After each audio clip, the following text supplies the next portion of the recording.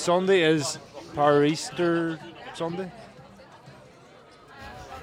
Last Sunday was Let's get this bit out of the way. Palmstill Sunday. Good Lord. You'll be relieved to hear that we've been recording all of this. Well, in that case, it was yesterday was Brabantse Spy Wednesday.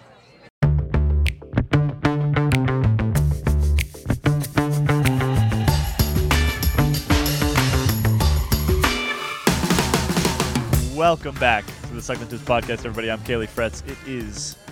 It's Thursday, April 14th. Actually, this is going to show up on a Friday. This is your Paris-Roubaix preview episode, and maybe in honor of our friends over at the Cycling Podcast, where are we, Shadi? We are in Kortrijk in Belgium because obviously Paris-Roubaix is the most Belgium of the French races. Not all the teams stay around here before the big event. They generally head over that way on Friday night, get ready for the presentation on the Saturday. So yeah, we're staying in Quality Ibis, aren't we, tonight? At least I hope you've booked plenty of rooms for us. You're sharing with me, Shadi, actually. Lovely. Yeah. I have confirmed there are 2 beds in the room as opposed to just 1. Well, that's disappointing me. Also with us here in this random restaurant in Kortrijk, Amy Jones, how are you? Hello. Welcome. Nice to be here. Sure it is. And Ronan. I didn't know who you were going to start with there. Yeah, sorry. Ronan and Johnny are sharing a mic, and so this is... Sharing a mic and sharing a room. Yeah. Best friends. And we just spent a long period of time talking about Ronan's night terrors. Oh, no. It's spectacular. Throwing him right in there. You know it as well. I've shared a room with him on several occasions now. It is just spectacular, yeah. Give us an impression. The last time I think he showed up and started swearing at somebody who claimed he was in the road. We were in bed. No, we weren't. We were in separate. What did you say? What did you do? One of them experiences. Did you just knock him out and carry on? No, I was like, it's all right. And I passed him his Care Bear and we carry on. So, Johnny, that thing I said earlier about you being safe because it doesn't happen anymore, clearly I was full of crap because... Johnny, are you unbeknownst okay? to me, it still happens. I wasn't worried when I learned about this, but then I got played an audio file, which maybe we clip in, maybe not if we want to keep people listening. But once I heard the audio clip of what the night terrors sound like is when I really started to worry, and any sort of other concern over what's going to happen this weekend just completely left my mind. We do, however, want to talk about what will happen this weekend, right? I mean, we've got 2 races to preview. This is the preview show. Just to remind everybody, in case you missed Monday's show, we'll be doing a preview today. We'll be doing a post-race after Saturday's women's race and a post-race after Sunday's men's race. You get 3 Roubaix podcasts this very weekend. Now, Saturday is the second women's Paris-Roubaix. But as Abby pointed out the other day, it kind of almost feels like the first one because the first one was so unique and unusual. Mostly because of the weather. Really, really wet and nasty and slippery and muddy and terrible. And this weekend's going to be sunny, right? Sunny because it's always sunny in Belgium. It's always sunny in Belgium. France, I guess it's France. Yeah, I think, wasn't it the first wet Roubaix since 2002 last year or something? Isn't that what they said? 2001. 2001. That was a long time ago. So yeah, I guess it's a little bit unknown again. You know, we were talking the other day about all the history in the men's race, and it's also really unpredictable too. But there's no one really has any idea what could happen in the women's race or who. It's almost impossible to predict who might win. So let's remind the listeners out there, it is obviously not the same as the men's course. It's not the full 255 kilometers that they do. Thank God. Genuinely, yeah. What is the women's peloton facing on Saturday? What's the route look like? Bloody hell. Well, we're being interrupted for food. We got burgers. You know, as we often do on this podcast, we get started and then burgers show up. And is that a regular occurrence? We're going to stop podcasting for a moment. We'll be back after we eat burgers.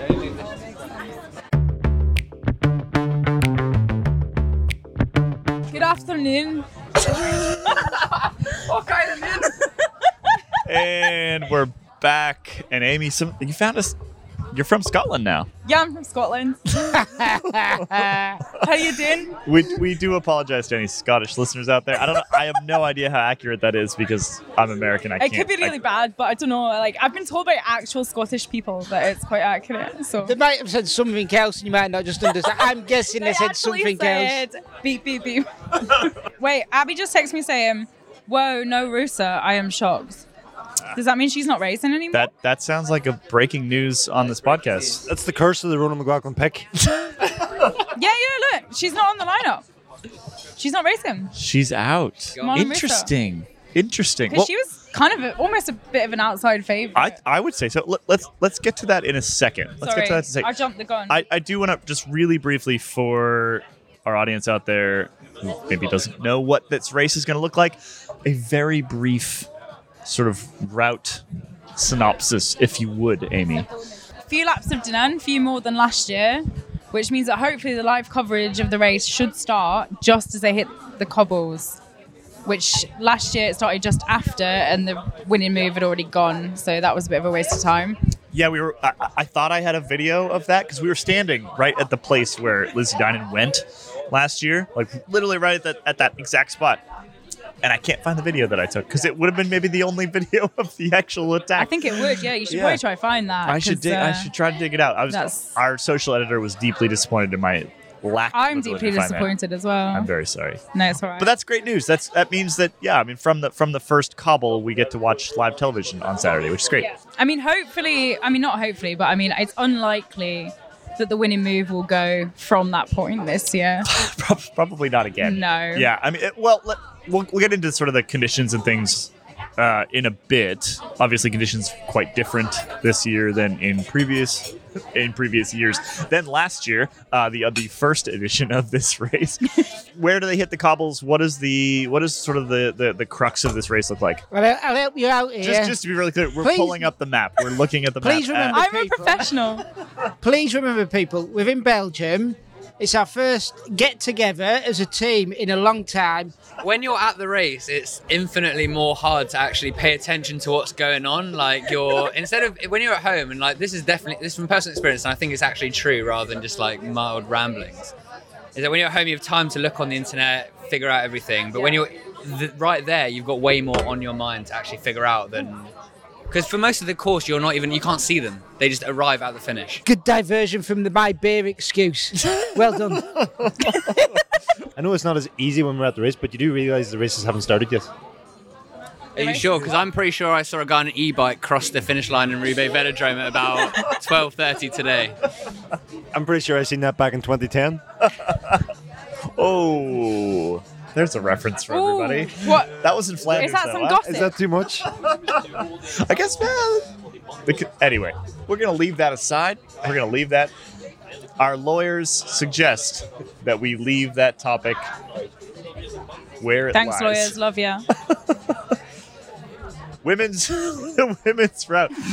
We've got, thank you, Abby. Love ya. Here's your preview. So, There is a spectacular preview up on cyclingtips.com Yes. already. Abby put it together. written by the myth, the legend, You've Abigail got all Mickey. of your route analysis, your contenders analysis, etc., etc. We're going to dive into a bit here, but if you want even more, head over there. The race is 124.7 kilometers long, with over 29 k's of pave, also known as cobbles.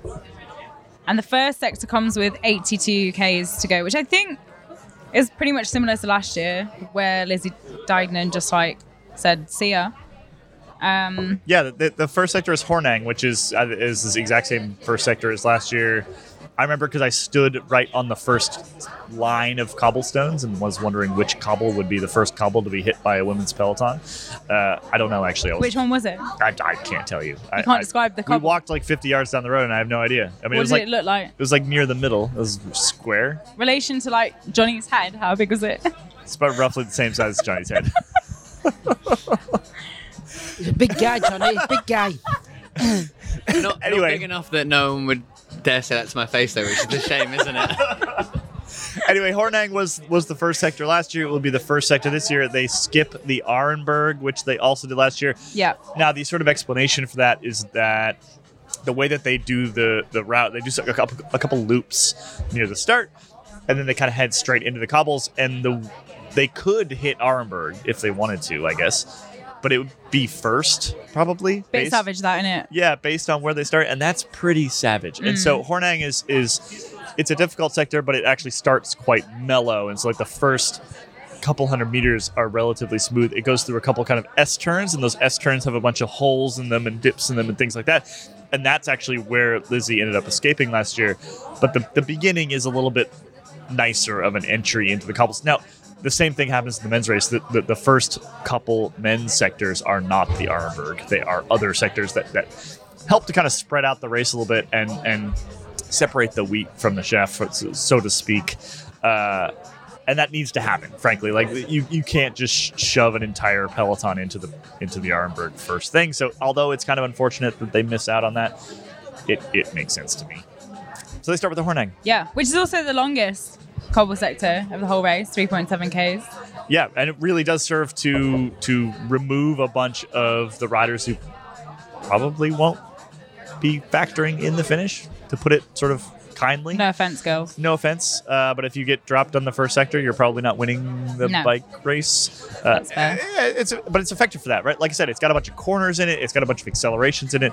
It's a difficult sector without being a dangerous sector. And so I think it's a pretty good first one for any peloton to hit. It's probably another reason why they've taken out or not allowed them to ride the Savage Arenberg first off, because you need breaking in. Is that the right word? You need bedding in. Because going into that straight away would just be like I say, savage and pretty much ruin the race straight away. I would have thought. Yeah, by that point the men have done how far and how much? Yeah, they've ridden like 150k of rolling pavement, and then they've done at least 7 sectors, I think it is. I don't have the exact number in front of me, but it's right around there. I think it would be cool to see the women do it at some point in the future, though, just because it is so iconic. Yeah, so I was looking at the route the other day and the map the other day, and it's definitely possible. So like they do a number of start laps at the moment, and instead of doing start laps, which I understand the purpose of the start laps is like you're trying to get the riders in front of the fans as many times as possible, right? That makes sense. But they could forego those. They could ride south a bit because, the men's Paris-Roubaix, for example, starts in Compiègne, finishes in Roubaix. It is entirely a south to north route. It is a straight line. So all you have to do is ride further south, and you would get additional sectors, and they could put a couple sectors ahead of Arenberg. Like I think it's like Troisville is a couple beforehand. Like that would maybe be a good one to start with. So I think it is possible, and maybe they will do so in the future, because I would like to see the women's peloton tackle the Arenberg. I think it's that iconic, and also. And let's be clear, they can do it. They could do it. Like, 100%. I don't think there's any question of that anymore. No, and to be honest, like Carrefour is rougher, right? Like Carrefour is a more difficult sector than the Arenberg, so has nothing to do with What's that difficulty. like in relation to Johnny's head? Carrefour is like a Johnny head and a half or so, I would say. Are we going to tell this rating to L'Equipe so they can just replace the star system? Because that probably doesn't end that badly for me. So they hit Hornang. They have how many sectors of cobblestones? 18. 18 sectors of cobblestones across roughly 100 kilometers or so, I think. 125. Oh. No, like throughout since they started the cobbles. Yes. Yeah. From 82 Ks, I guess. 82 out all the way into the finish. And like we said, the television should start around 82. Now, let's get into contenders. Yeah. Now, we just saw right before our burgers showed up. Breaking news that a pretty key rider. Not a top favorite, but like a key domestique, if not a potential outside favorite, is not going to be racing. Yeah, Marlen Reusser. Marlen Reusser, does that have any effect on the makeup of the sort of favorites group? It doesn't. I mean, she's obviously been like a pretty invaluable domestique for SD Worx recently, and they haven't been as cohesive as a team as we've seen them be in the last few seasons. So, and she's been a kind of She's played a key role in keeping their shit together. Well, so for like, want of a better word. I mean, I get you're allowed to swear. It's all Oh, good. excellent. We'll put a little explicit rating. Sorry if you're listening with children. We do apologize. Soz. The one of the things that kind of struck me about SD Works this year so far is that they have won largely on the back of really impressive team performances and less so on the back of really impressive individual performances. That's not to say that they haven't had impressive individual performances, but in general, it seems to be more of a team effort. So losing a key domestique for that team in particular seems like a bigger blow than, for example, if Annemiek van Vleuten loses a domestique in any other race. Like, she doesn't really care, right? It's a bigger deal for them, right? But the thing with SD Works, I guess, too, is that they've got so many good riders that one domestique. The thing is, Marlon Russa plays a bigger role than maybe some of the other domestiques, but they have so many good riders that they can just sub in whomever and they will still do a really good job. So I think, actually, I was looking this up earlier, and every single rider from SD Works rode last year as well. So they have done this race before. They've got the experience of it. Lotte Kopecky, I think they're probably going to go for like Lotte Kopecky and Chantal van der Broek Black. Christine Mayrus is a cyclocross rider. She's really experienced. She's a completely selfless domestique. They've got Elena Cecchini and Roxanne Fournier and Monica Uniken, who all three of them also rode last year. It is definitely a loss for them to not have Russa, because she has played such a... I actually said the other day, and I got shit for this, but I said that she's kind of like the Ellen Van Dijk of SD Works, which sounds like I'm diminishing Marlon Russa, but at the same time, like, it's almost a compliment to her. I was going to say, that's a compliment to me. Like, immediately, that's a compliment. I mean, Ellen Van Dijk is one of the like most legendary riders of this era. Right, exactly. Like, yeah, to me, that's an immediate compliment. And they have very similar characteristics. Like, they're both time trialists. They're both excellent at either being in breaks and driving them or killing breaks. They have a huge amount of watts. Yes. Both of them. Yeah. And they just dole them out as they like to, basically. Yeah, exactly. So, I mean, and this is a race where, like, having that pure power really helps. So, yeah, it'd be interesting to see how they go without her. Move on to sort of the rest of the contenders here. If you had to, well, you know, we don't put money down because we're journalists with integrity. I didn't mean to laugh then. But if you had to, like who are the sort of top three that we should be watching for Saturday? Because Lizzie Dinan's not there. Yeah. And so there's no defending champion. So this sort of second time in a row, we're having no defending champion. First time because there was no previous race, and this time because Lizzie Dinan is not there. So there's nobody to toe the start line and know that they can do it, right? Who are we looking at? Who are the sort of top names? Well, as I said on Slack earlier, the basic bitches would be... Can I not say that? Oh, yeah. So, yeah. Basic bitch is also known as all of the men in the Slack channel. Basically, just chose No, boss. I think Abby chose her as well, to be fair. Okay. I'll have words. That doesn't... yeah. So, yeah, basically, we were asked to all choose winners of the women's race and the men's race. And a number of us chose Marianne Vos because, obviously, she's the GOAT, and she's a very good bike rider, and she has the technical ability, and she's the sprinting ability, world champion. and she's just a monster. She was second last year. It was And also frankly, early in the choosing morning. anybody else feels insane Rubbish. to me. It was early in the morning, so if you get asked who's going to win a race at like before 9 a.m., you're just going to be like, well, Vos, To be obviously. fair- Obviously Vos. Or you guys could have come back to me and said that I chose Vanderpool, which is definitely the basic bitch answer for the men. But What else would you be thinking about before 9 o'clock in the morning? Cocoa Pops. You don't know the day I've had, Ronan. It started well before 9 a.m. and it certainly hasn't even finished yet. Anyway, we were all accused of basic bitchdom. Yes. We really are going to have to put an explicit rating on this, this I'm so particular sorry. episode. I come on this podcast once and it gets... I'm really sorry. We try to keep it PG, but we don't always succeed. Sorry, kids. Anyway, it's the obvious answer. It's the very obvious answer. That's what you were referring to. So, Yes. so what are the less obvious answers than Marianne Vos? So, I mean, going off last year's results, which again, like I said earlier, you can't really do. But so Elisa Longo Borghini, who was third, has not been on the best form lately. She's been unwell. She's been battling some sort of like non-COVID Yeah. cold situation. Like Lisa, half the men's peloton. yeah. Yeah. Lisa Brenner, who was 4th last year, she has COVID, so she's not racing.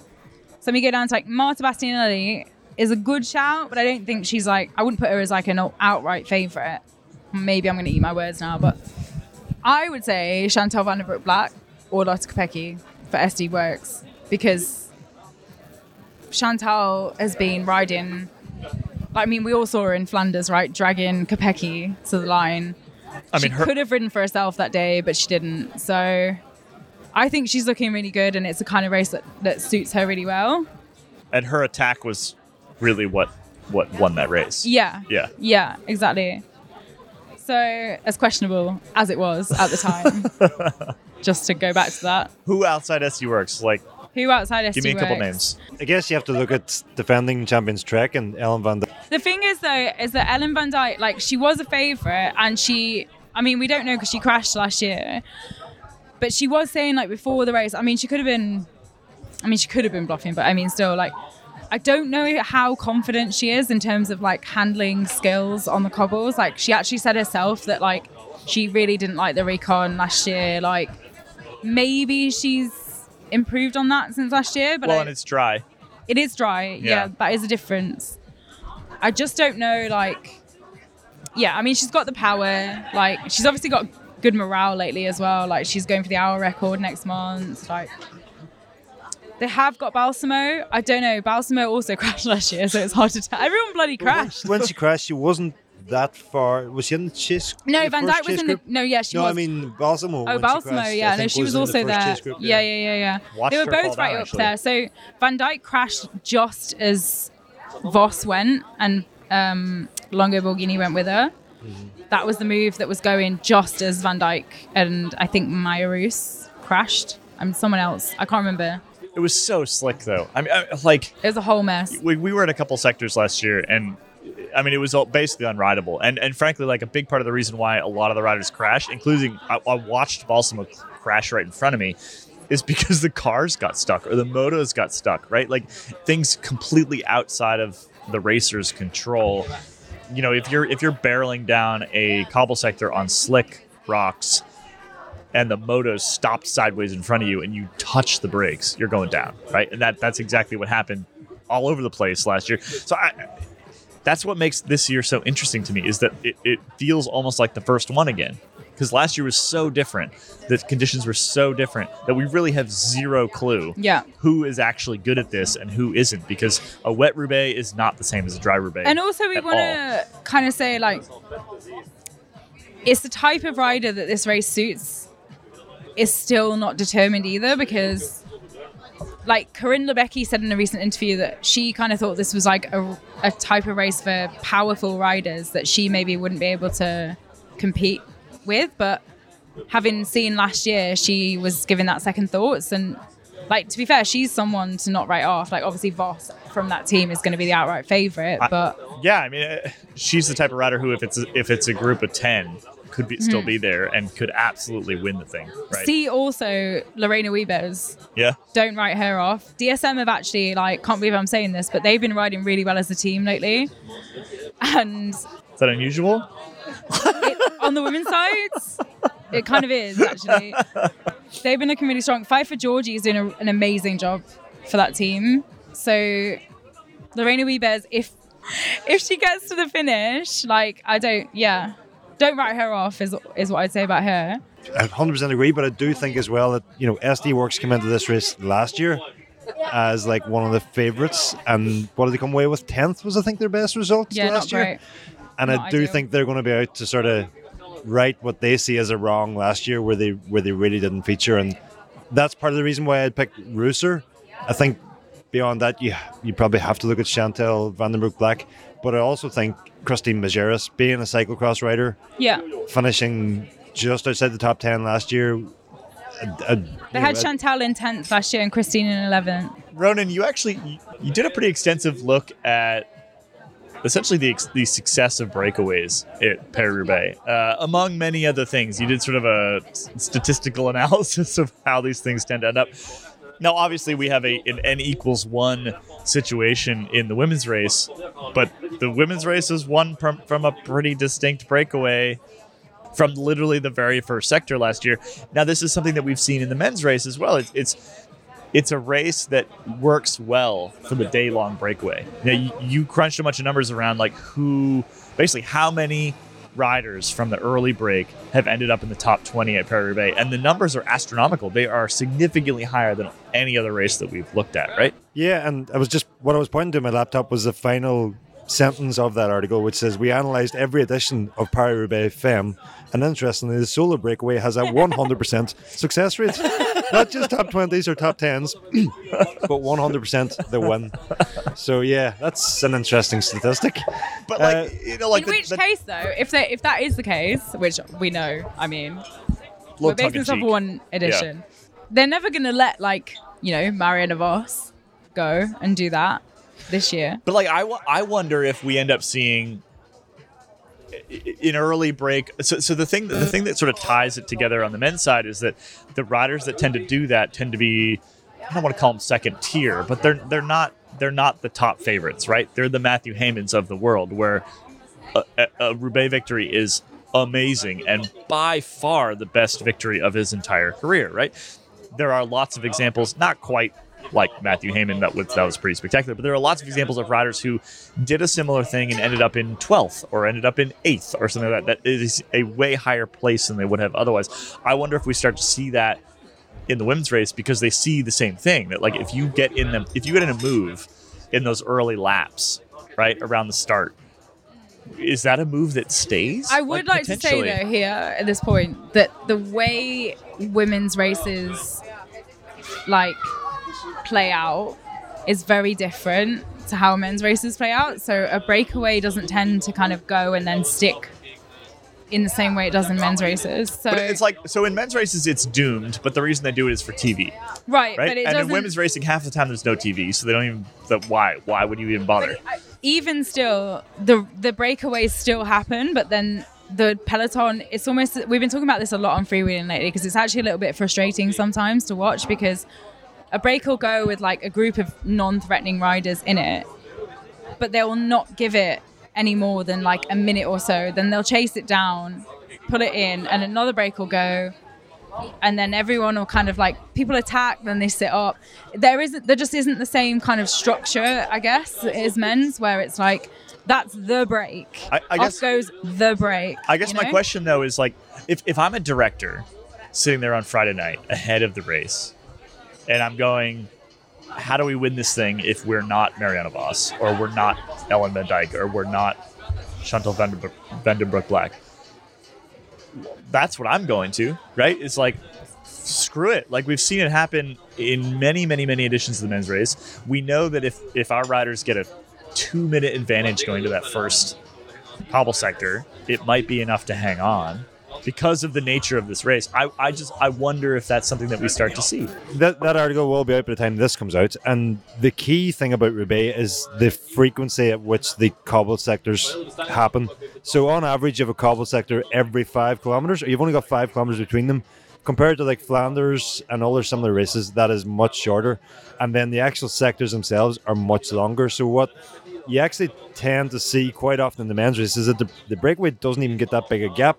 But just because they're getting easier run into every sector, and then they're getting a steadier pace across the sectors, and they're just avoiding all the carnage behind, the breakaway has a much better chance of survival. Now, I'm not sure whether it happens this year because of what happened with Lizzie Deignan last year and the kind of ambush that she played on the whole peloton. But that's why she was successful, right? But everyone's going to be on high alert this year. Yeah. So, but I would have thought everybody would have been on high alert last year, no matter what. It's the first race. It's not a sort of race that you can. Just didn't know. Honestly, there's this kind of. I just don't think anyone knew what to expect or what was going to happen. I think the weather conditions definitely played a role in that too. Which would have been the exact reason why people surely would have been on high alert. You don't know what's going to go on, so you have to follow everything. Well, Lizzie recently said on another podcast, I can't remember which one, that she heard that the actual radio message going around the SD Works team was that her attack was crazy at 80k to go and let her sit out there and burn herself out. So Which in women's racing it would have been. yeah, It's like a right. solo But it's- move from this that is far Roubaix. out. Exactly. But that's the unique thing that's essentially what Ronan's sort of analysis has dug up, right? Which is something that we kind of knew, I think, as a gut check, but we didn't have the numbers around it. Which is that it can be more efficient in a small group or solo than in a peloton at Roubaix, and it's one of the only races in the entire calendar that's like that. So I just wonder how much the women's peloton is going to take that into account, and how much like women's directors are going to take that into account as they build tactics, because it is definitely, no question, harder to pull that off in a shorter race. Absolutely. But there's something to it, right? Like you get a bit of a gap, and it's just so hard to pull it back. It's so hard. I don't know. It's like you said though, it's really difficult to say because Roubaix is just such an outlier when it comes to these things. So but having watched like all the races so far this season, the peloton are just never willing to let anything go too far out for too long. And We're not gonna see a especially after 12-minute last breakaway. year, let's forget the Olympics. I can't see, like, after last year as well, I can see everybody just being like really on high alert for like anything going early on. They'll get chased down immediately if they can. And I think, like I said, like last year, I think the weather played a big role in Lizzie being able to make that move and make it stick, because everybody else behind her was just slipping and sliding and trying to like And stay on their crashing into bike. each other. And Yeah. there was not a lot of team tactics going on because not many teams had many riders in that front group to do anything really. So I'd be surprised if that happens again. I think But anything can happen. it's just optimism on my part. I like the idea of wild, wacky stuff like that happening. Anyway, Do we talk about weather? Consider we've let's- just mentioned. yeah, let's do a brief weather update. We do have our eye on the sky. No, Johnny Long. Our eye on the sky, Johnny Long. I've just literally looked around the table. Johnny the Cobble. The weird fact about me, I'm always primed for an impromptu weather report. Today I got to the Roubaix velodrome early. I've caught the sun today, and the weather in this part of like Northern Europe, it doesn't change that quickly necessarily this time of the year. And I did actually check before I came out for what my housemates describe as a holiday. And it is sunny all weekend. There is minimal chance of any sort of weather impaired. Yeah, it's racing. like 18 degrees, sunny. 14 So when you come kilometre- back with a tan, how are you going to explain that to your housemates? working almost too hard. Is that wind's not really going to be a factor at all? It's like 14 kilometre an hour winds. Yeah. I've spoke to the DS of Total Energies today, and he said for the men's race, he can foresee a ridiculously fast race. Yeah, it looks like possibly even a bit of a tailwind, which Slight, very slight. which little bit, which does tend to work in a breakaway's favor. But yeah, very, very slight. Good weather, minimal wind. It's just gonna be dusty. I mean, it hasn't rained for a little while. It's just, it only takes a couple days for it to dry out, and all of a sudden it's a dust bowl. That's also, but it's not rained recently, but there's still wet stuff. There's a lot, still water on the cobbles in sectors, so it will catch riders out. Driving the course today, it looks like there's enough there that it's not going to dry out for Sunday. So there's going to be places that will, yes, surprise riders. They'll come around the corner and there'll be a big puddle or loads of mud. That's ready. almost better, because if there is the chance to rain, then the only build-up we hear the week before is it going to rain? Is it not going to rain? It's almost better that the weather's just Oh, fine. yeah, that was and actually then so boring there last are just year. wet cobbles. It's so dull, isn't it? It's like it gets talked about so much that you actually don't want the thing to happen that you did previously want to happen. So it's actually better that the cobbles are wet already. In places. Yeah, well, and what tends to happen is like there'll be puddles on the side of the cobbles, and it'll be totally dry, and then a bunch of cars will go through and splash the cobbles It's not. and get them all wet, which is actually exactly what happened in a couple of the sectors of the women's race last year. All I will say is all eyes on the Quick Step car on Sunday after Wednesday. That's hot seat for him. Whoever's driving Is that director even allowed back in the bike race? And who was driving that car? Yeah. I mean, you crashed the world champion. Do you ride another team car ever? Am I more likely to get the keys for Sunday?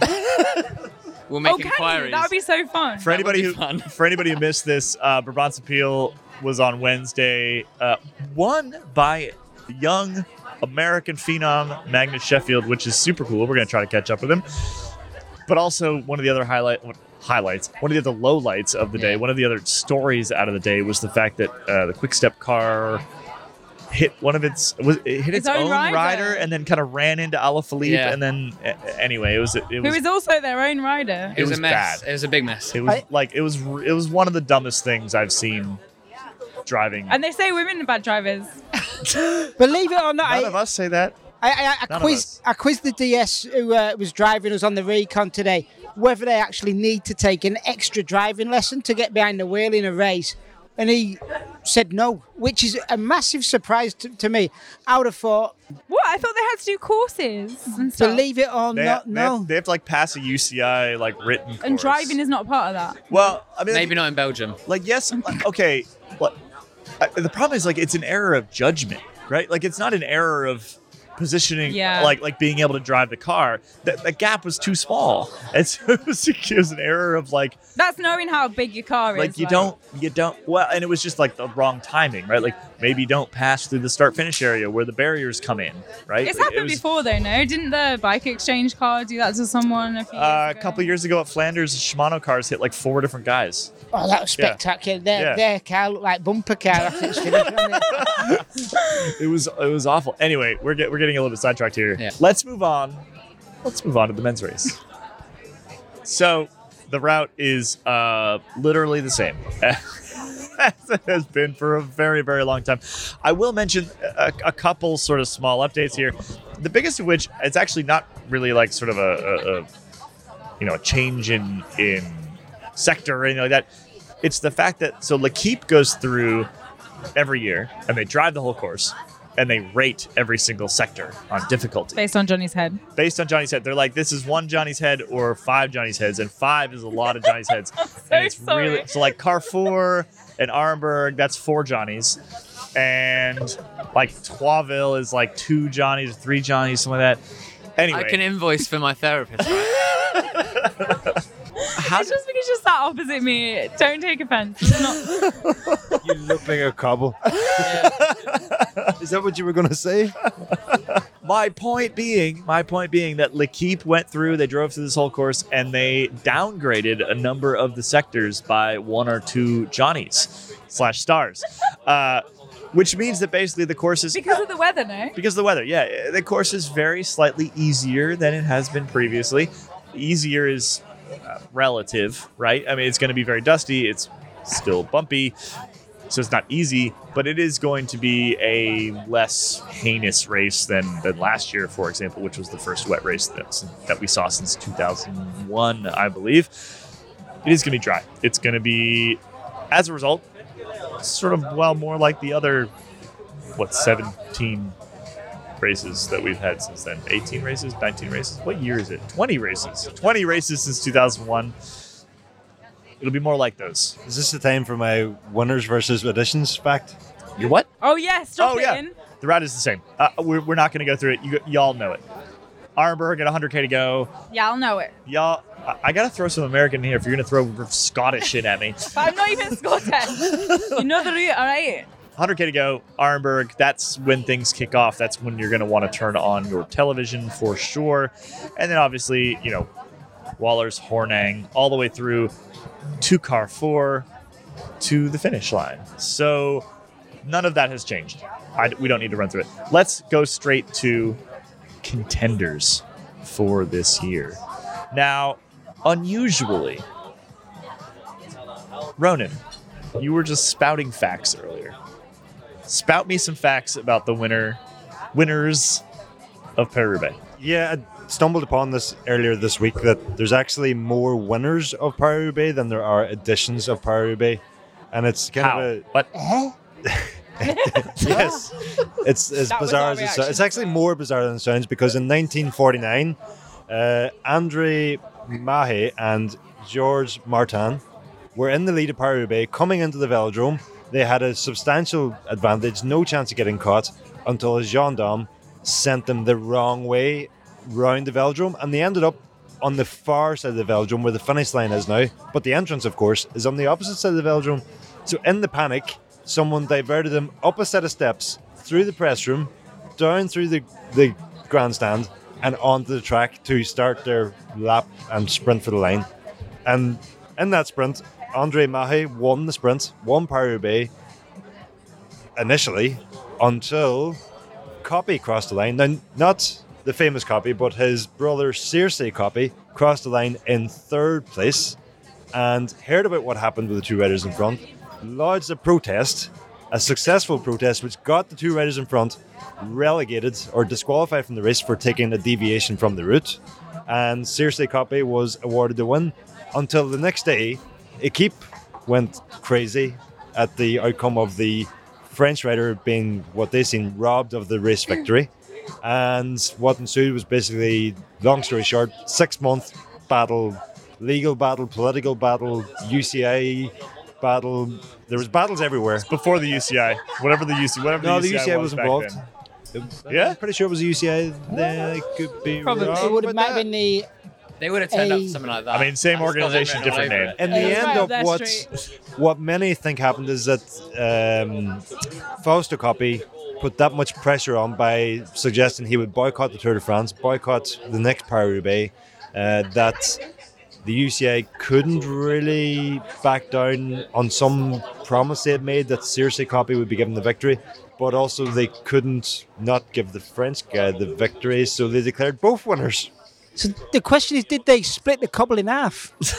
That's a fantastic story. Yeah, I'm not sure about the cobble and the splitting in half. That's amazing. I know Circe Coppi actually died in a crash not too long after that, within a decade after that. But Andre Mahe lived until I think the early 2000s, and yeah, he never quite got over it or never quite let it go. He was third in Roubaix again. I think he might have been fourth in Roubaix again as well. But he always thought he had fairly won Paris-Roubaix because he was deviated the wrong direction. But the record books don't show that he was the only winner.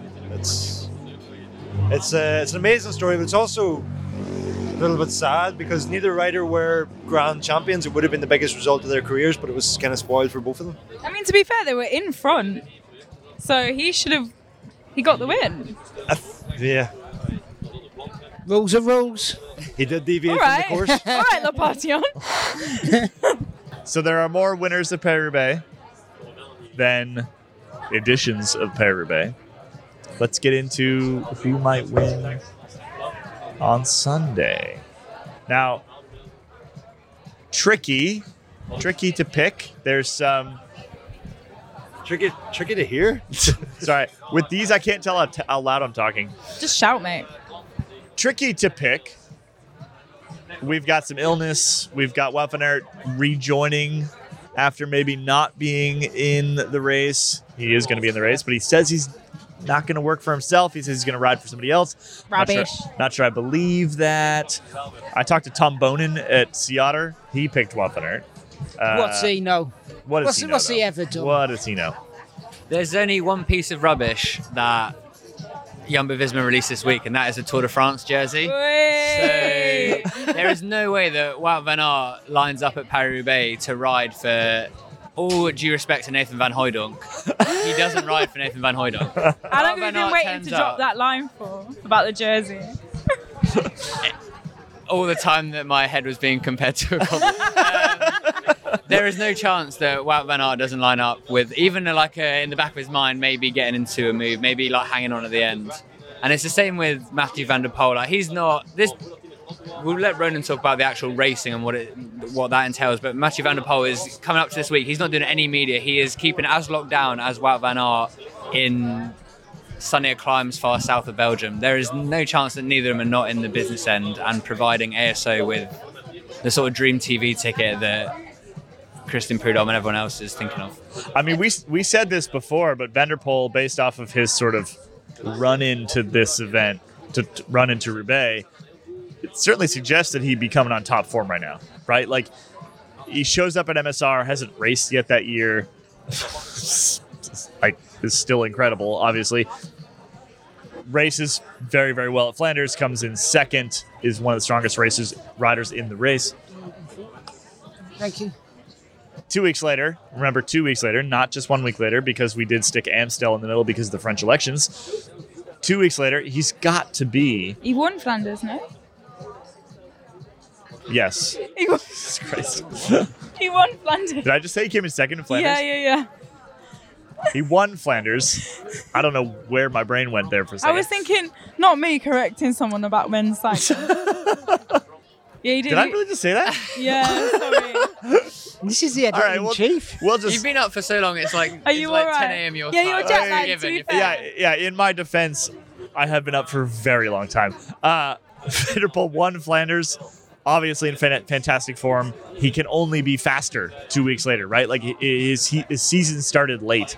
Everything we know about sports science suggests that he is faster this weekend than he was when he won Flanders. To me, that makes him the number one favorite. Except for the fact that Roubaix is crazy, and Roubaix is full of weird luck and all sorts of wild stuff that it makes it even more difficult to predict than a Tour of Flanders, which is more often than not won by one of the strongest riders in the race. Even if you could argue that Van der Poel was the second strongest in 2 weeks ago edition. I think so. I think the only thing that counts for him is that in this race, it doesn't matter if you're the marked man or the outright favourite. If you can keep up and if you're just at the front and just ride off, it doesn't matter about tactics or anything like that. If Van der Poel is in form and decides to win the race, then he will win the race. It's kind of what happened at Flanders, but to a more extreme. Yeah, and Pogacar's not here this weekend, so that's helpful. I mean, if he decides to go on Carrefour, there's not a whole lot anybody can do. I mean, we can think back to numerous editions over the years where the strongest rider has literally just waited for everybody else to start to falter. They put the hammer down and they are gone, right? That is often how Roubaix is won. But the other way that Roubaix is won is exactly what we were talking about earlier with the women's race, or what Ronan was talking about with the breakaways, or with Matthew Heyman. Like there are enough sort of weird things that happen in Roubaix because the rules change in Roubaix, because there is no real chase effort in Roubaix. Like once you hit the cobblestones, it's essentially like an ITT for almost everybody on the field. That really changes the dynamic and essentially opens the race up to a lot more potential winners. So other than Van der Poel, who do we got? Stefan Kung? He's kind of my... He's my pick. Yeah. You look at how he's rode the past couple of weeks, and he's on the form of his life, easily on the form of his life. And the team's been performing really well this year as well. And I'm not just saying this because I live in France. The difficulty, though, as I see it for Kung, is that he's always in the selection, but he's trying to force himself out of the selection, and he's not Van der Poel, he's not Wout van Aert, he's not that level. And I agree that he could potentially win Roubaix, but I think he needs to really change the approach he's taking. He took the same approach in Amstel last week, and it's really not. He's made that step into the upper echelon, but he's not really transferring that into big wins. And does he just need patience? But Does he just need to wait longer? I think I see him as like a Heyman type rider, like Matt. Do you see where I'm coming from? There is that sort of build, that sort of. Is it? But no one will let him go. Is the difference? Yeah, right? I suppose. No one's going to give him 10 minutes or whatever Heyman got at the peak. With Kung as well, it's he's obviously talented, but even in the time trials, the Tour last year, he was so shocked when Pog beat him. He's one of those riders where he kind of existed in a microcosm of his abilities and is then shocked about things that happen. And if you're doing that at Roubaix. So who else? What are the names we should be looking at here? Van der Poel. It's easy to pick from Flanders, but if you're talking about riders who are going to clip off the front and be allowed to go, in Flanders you had Fred Wright and Dylan van Baarle. You have riders of those nature who are hard buggers who can just ride off the front. They got grit. Guys like those won't get caught in the same way that they were caught in Flanders by Van der Poel and Pog. Two of those guys could easily make it to the final and then sprint out in the velodrome. Moscon? I don't think Moscon's on the level this year, is he? He hasn't showed anything all spring. To be. I mean, he was incredible at Roubaix last year, and then, I don't know, the collective will of... Somebody put 120 PSI in his rear tire. If you're not getting paid to race, it's probably pretty hard to motivate yourself. Also true. Yeah, Astana's not currently paying people. Sorry. We think. We think, allegedly. Quick step. Well, what I was going to say first of all, and I'm going to go out on a limb here and could be proved wrong, but I think Jumbo have peaked too soon. Is that an overused term? I don't see Laporte really doing it this weekend, and Van Aert with his health issues, it's hard to see him coming around. But quick step, with the spring that they've had so far, the pretty much disaster that they had at Roubaix last October, I think they're going to be very much like SD Works, where they're out to really sort of rescue their spring and sort of take back what they see as their crown, the Roubaix cobble.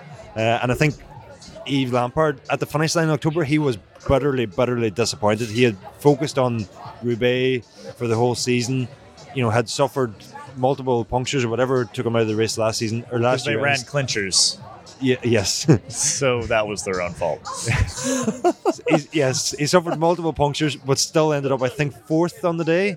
And I know he hasn't had the best spring so far this year, but he's been willing to sacrifice E3. He's been willing to sacrifice all the races, I think, to come into Roubaix in his best possible form.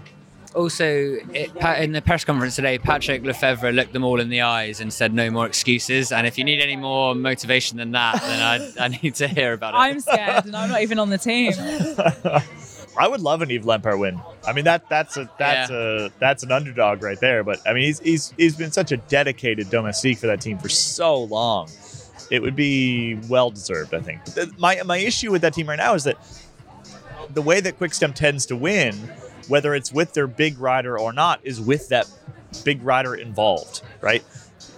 Whether it's Tom Boonen winning or Nicky Terpstra, the fact that Tom Boonen is in the race is the reason why Nicky Terpstra wins the race, right? Like that's how they do this, and they don't have that rider right now. Like they don't have Van der Poel, and they don't have Wout van Aert, and they've had that rider for a very long time, and it really messes with their ability to play those team tactics. They don't have that top rider, but you can also play the numbers game with, I'm going to say lesser riders, but I don't mean lesser riders. Like they've got Casper Asgreen, who is, he's pretty good. Without any bad luck, he is going to be there with those big riders. And, if there's a situation where Lampaert has found himself up the road, those big riders aren't going to want to tow Asgreen through every sector until they catch Lampaert, only to be counterattacked from there. So they certainly don't have the team that they've had in the past, but I reckon they have the riders that they could still play a numbers game. Dark horses? Well, do you want to know the statistically proven dark horses? Yeah, based off this crazy story you wrote, who's going to win? Supercomputer. Who's going to win the bike race, Ronan? You're going to need to give me 5 minutes here to sort through all the spreadsheets to find the one that's got the answer. Well, Ronan does that. I never gave any dark horses from the women, actually. All right, let's hear it. We never went for any. Let's hear it. Well, I think look no further than Valcar for that one, I would say. Ooh. And I would Why? say because they've been outperforming World Tour teams, and they pretty much have been for the last few seasons. And I think Silvia Persico, she came 3rd at the Cross Worlds.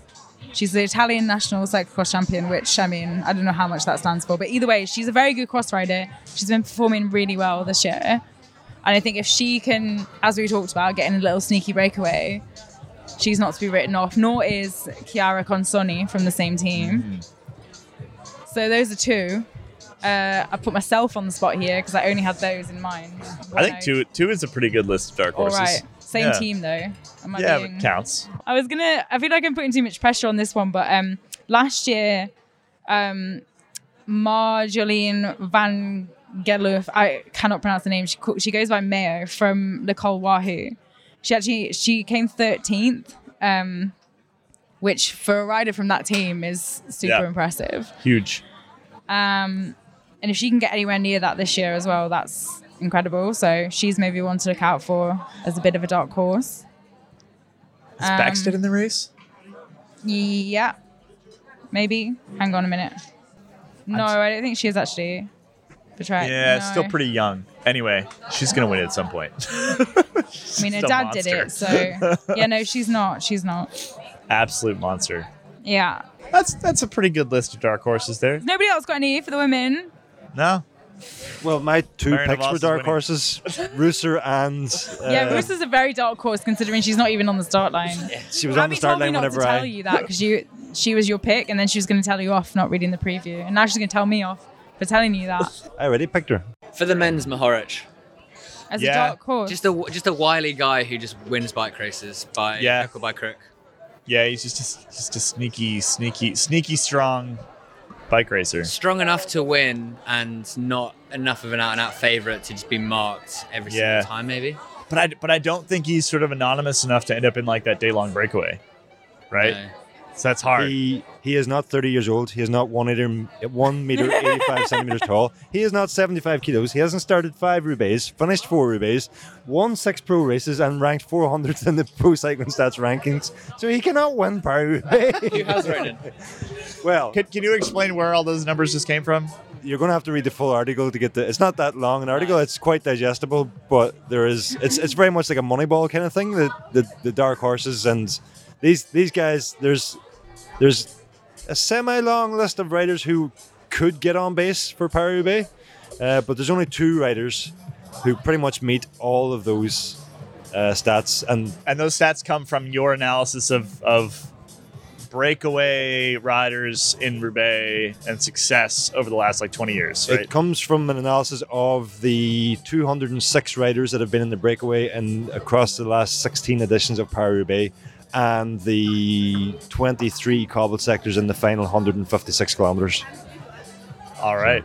And the 2 riders, maybe I should just keep it as a bit of a mystery where you have to go on to the. No, tell him, because I spoke to one of the DSs today and he had a good chuckle at it, but he was like, yeah, bloody hope so. So go on, tell us who one of them is. Well, the exact metrics that I called out there, I relaxed them a little bit. I added like plus or minus a year to the age, plus or minus 5 kilos to the weight. Things that just kept it, I don't think 5 participations is probably the minimum you can have, but you can't have a maximum number. You can't have too much experience in Roubaix, I don't think. So I said you minimum 5, but any amount of experience. And then the only 2 riders that ticked every box was 1, Henrik Hausler. He's my pick every year. And Yep. he's like 7th every year. So it's not a bad pick. Yeah, and Heyman was not first every year until he won it. So it can't happen. And the other one is Maciej Bodnar. And that's the DS I spoke to him today. He had a good chuckle. He was like, that would be awesome. When I told him about the statistics, he was like, someone knows this stuff. So hats off to you there, Ronan. Is this what happens when you break your leg? I did.